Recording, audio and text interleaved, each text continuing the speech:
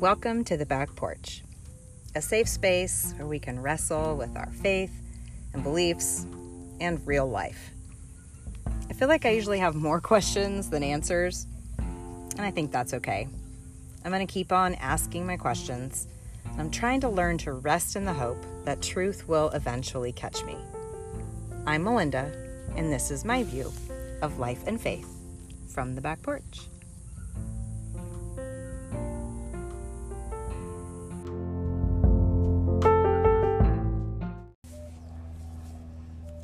Well, good morning. I am sitting on my back porch again, but today feels very different because I am reaching outside of I don't even know if you can call it a comfort zone because I'm not sure I've reached a comfort zone yet in this podcasting thing, but today is definitely further outside of that box because I have my friend Kim sitting with me.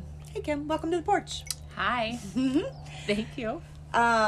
So last week I did some discovery for myself about, in response to this quote from C.S. Lewis that had to do with our expectations and how we view our story. I'm going to flip back here and see if I can find it. I'm going to read it again. It says, "The great thing, if I can, is to stop regarding all the unpleasant things as interruptions to my own or real life. The truth is, of course, that what I'm calling interruptions are precisely the real life, the life that God is sending day by day. What I'm calling my real life is actually a phantom of my own imagination." And I was looking at this question. So if God's writing my story and he is good and his story is good, then what if I stop resisting how he's writing my story?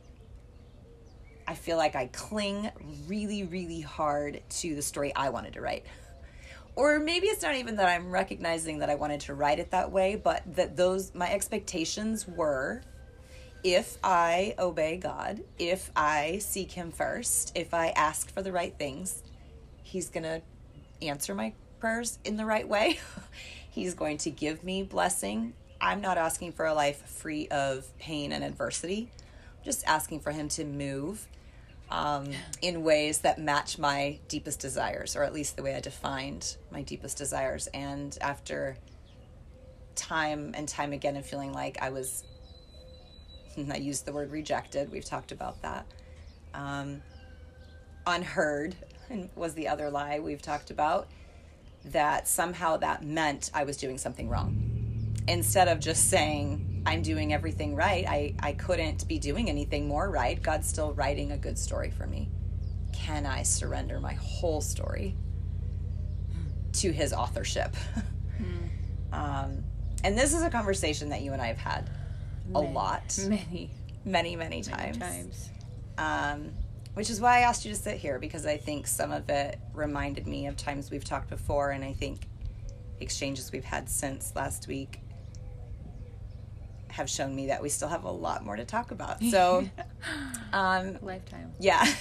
So why don't you tell our listeners a little bit about yourself and this journey that you've been on, about your story and accepting God's writing of it and deep desire prayers and whatever in that you want to answer. The lifelong journey of accepting my story and not accepting my story and accepting my story. Mm-hmm. The yo-yo of it. I am a mom of 5, but my firstborn was born healthy, normal. Mm-hmm. And within 3 weeks, she had her first seizure. And from there on, we experienced lack of seizure control, lack of development, severely disabled in every aspect of it. And it was just an unrolling and unfolding of her life to not develop. Like we thought, well, if we can stop the seizures, we'll get development. We can find the cause, we can cure it. Mm-hmm. And so my battle with God from the very beginning was, you can stop this. Stop this.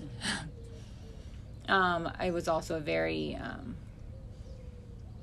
I would say, my relationship with God up until that point was more of a give, or not a give, a receive. It was just a relationship that I went to church because I had to. It wasn't a relationship, put it that way. Okay. It was, I felt I go to church. I'm a Christian. I did all that for all those years, and you would do this to me in my very young spiritually, young physically self. Very, very angry young self. I felt very rejected. I felt very unheard and very disconnected from that in the very beginning. And since Lily is 18, this has been a long road. And 18's big. Yeah. Like, for a lot of families, 18's a big year for a lot of reasons. And that's It's why different for you. it's been hard again. Yeah. Because I spent many years in a very safe, accepted place with her and God. And this is our reality, and this is it. And I think it is the reality of looking to the future that she's 18 and she's not easily able to go with us places anymore. And this is our future. Our future is hard with her, and our future will be even harder without her. Yeah. And those are our options. And that makes me, I don't know, more sad or more angry. Or both. Yeah. I've been realizing that sometimes they go hand in hand. Yes. Because the deepest sadness, I feel like, makes us angry. Because it's a fight. I don't know. It's an emotional fight when we feel like someone could stop it and they don't. It just, of the lack of any better word, is unfair. Not that we deserve fair. I know. And a lot of it has to stem with her as an adult. It was a lot of why me, why me, why me. And when I think about it, this is her story too. And it seems really unfair.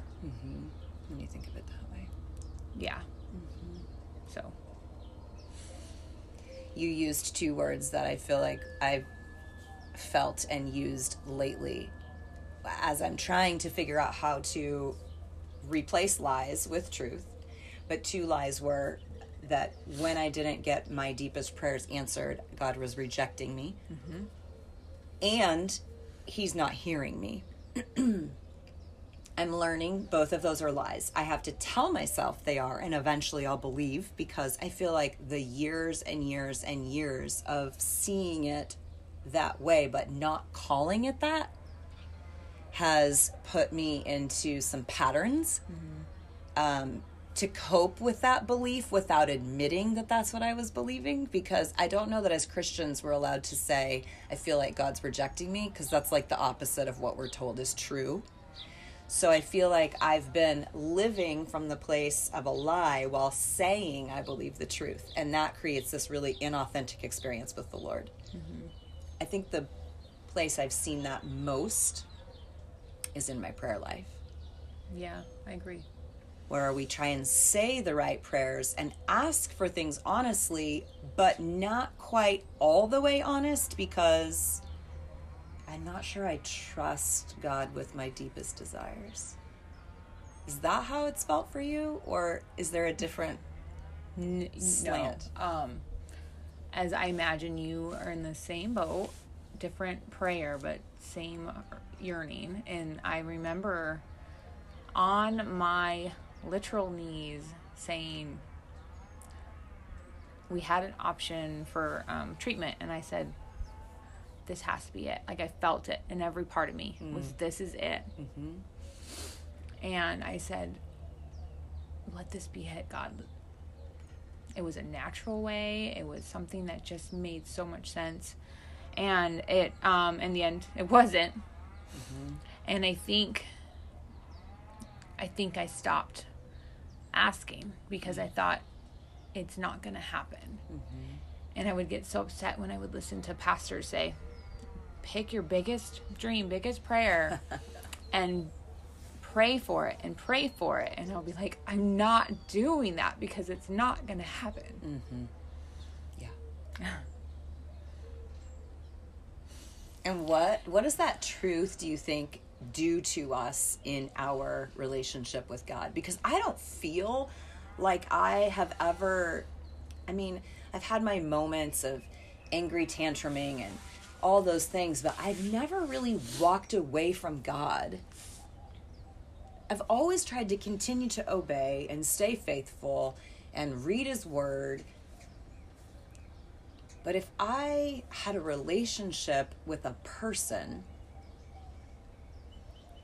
that I didn't trust fully, it would have an impact. Mm-hmm. In our intimacy, or I'm just trying to think, like, where's the block? How do we keep pretending like we're good when we're not good? It'd be the friend that you just have small talk with. And I guess that's where I went. Mm-hmm. I didn't stay faithful, and I turned my back. And yeah, I went to church, but I wouldn't call that anything as a faithful person. Mm-hmm. Yeah. It was just a great habit and was great for my kids. But yeah, I stopped communicating for quite a while. Mm-hmm. And it just felt better to me to not even try, mm-hmm. which is sad. It is sad that I went through a lot of years like that because I really had a hardened heart, and it took a lot of time to soften it. But. So what softened it? Church, actually. Really? Bible study. Okay. So not sure, like, sitting in Bible study where I met you mm-hmm. on a personal level. Yep. Being with women who were sharing their hearts in ways that I was so hardened. I didn't really, I hate to say it, but I wasn't very sympathetic to a lot of other people's stories because mine was the hardest. I had such a hard heart, but I just, God softened my heart, obviously, to get me to the place where I could hear other people's mm-hmm. stories and troubles, and we would pray for each other, and I knew I was being prayed for.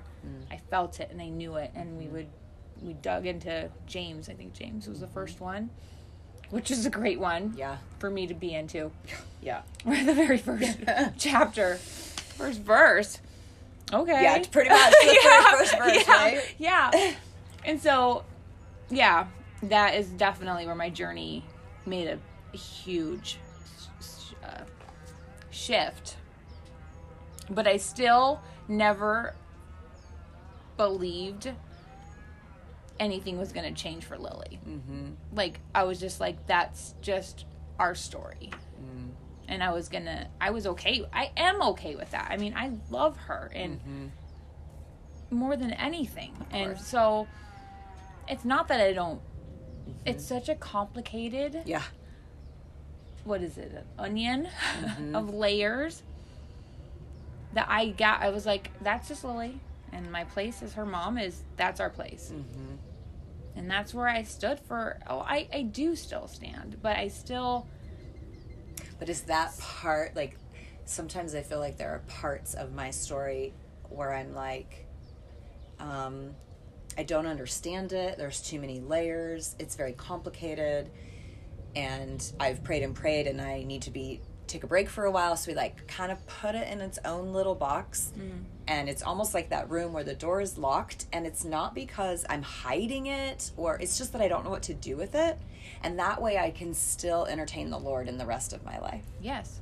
But this part, I'm not really sure how to truly surrender it without feeling like I've given up. Yeah, I definitely felt like I gave up.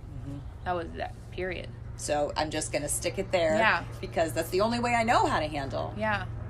And I think sometimes that's probably, in a way, maybe that's normal and healthy.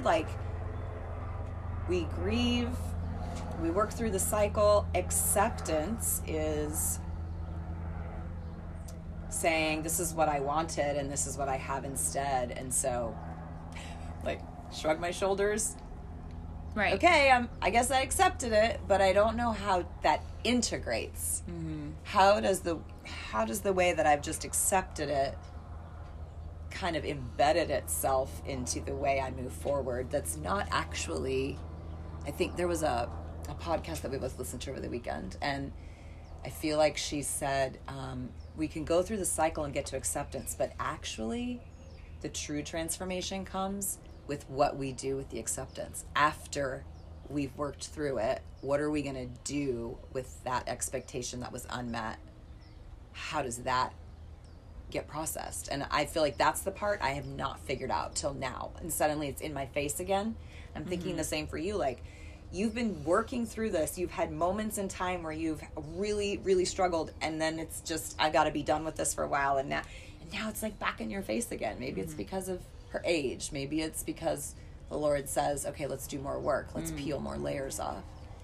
But there's more to our journey now in this expectation of what our life was supposed to look like, comparing it to what it is. And can we find satisfaction in accepting what is and open that door and let that piece of our story be part of the bigger story? I want to be authentically, truly speaking like C.S. Lewis there. That's what I want. That to me is pure accepting of your whole story. Right. I just think grief is one of those things that you have, and once you have it, and you can go through all the cycles, and you can start all over again. Like, you are never truly done grieving, I don't think. And I think all of us are walking around with grieving. Oh, for sure. And some of us gets hard, and some of us get soft, and some of us have missions and plans for it. And I guess I felt like I did have a lot of missions and plans with it. And now I just feel kind of stuck, I guess. What does this look like the next 10 years? You know, she's an adult, and our story is a little different, and I'm getting older, and, you know, and the caregiving is hard. But I never want to not be caring for her. Right. You know, I said that. I wrote a post not too long ago that really touched a lot of sensitive spots for a lot of special needs parents, and it was like, I've been changing diapers for 18 years, but the day I'm not changing a diaper is a day I don't want to have. The reality is, so that's like even heavier, hard and harder. Yeah. And then so you just get caught up, and that really sucks. Like, truly, that just sucks. It's not fair for her. It's not fair for us. And then what's fair? So you have this actual maturity of saying, well, what is fair? It's not fair someone's husband passes away unexpectedly. Right.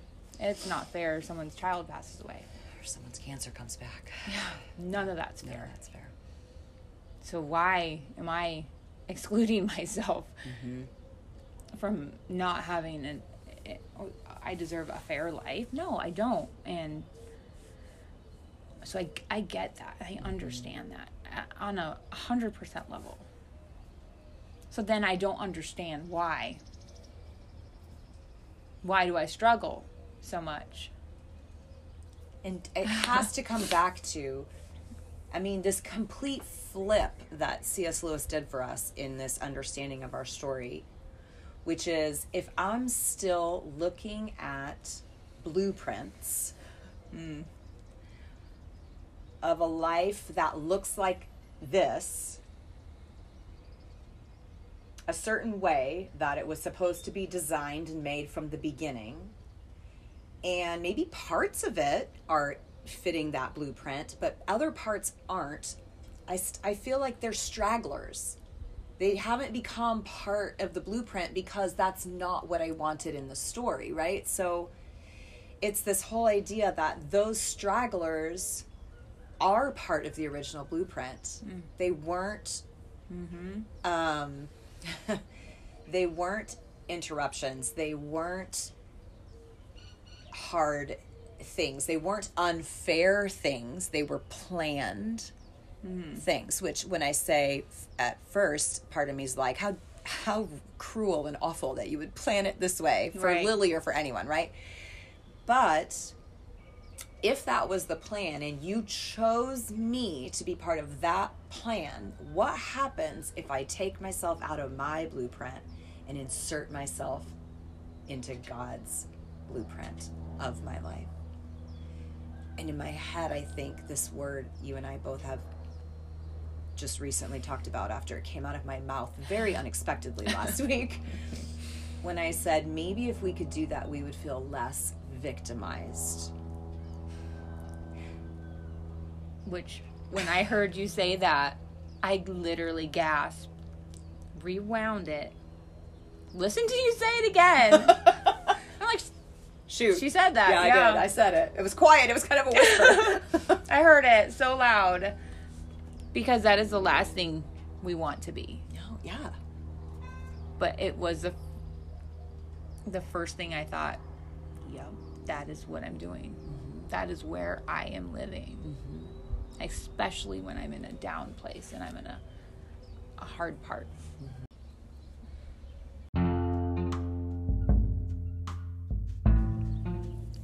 It was so good to sit on the porch with Kim and just process some of the things that I've been working through, conversations that she and I have had for years, but in a new way in this current time of our lives. She's great, right? So I hope you enjoyed this first part. That was part 1 of our conversation. And next week, I will have part 2 ready and loaded for you. But for now, those are our thoughts on life and faith from the back porch. Thanks for sitting with both of us.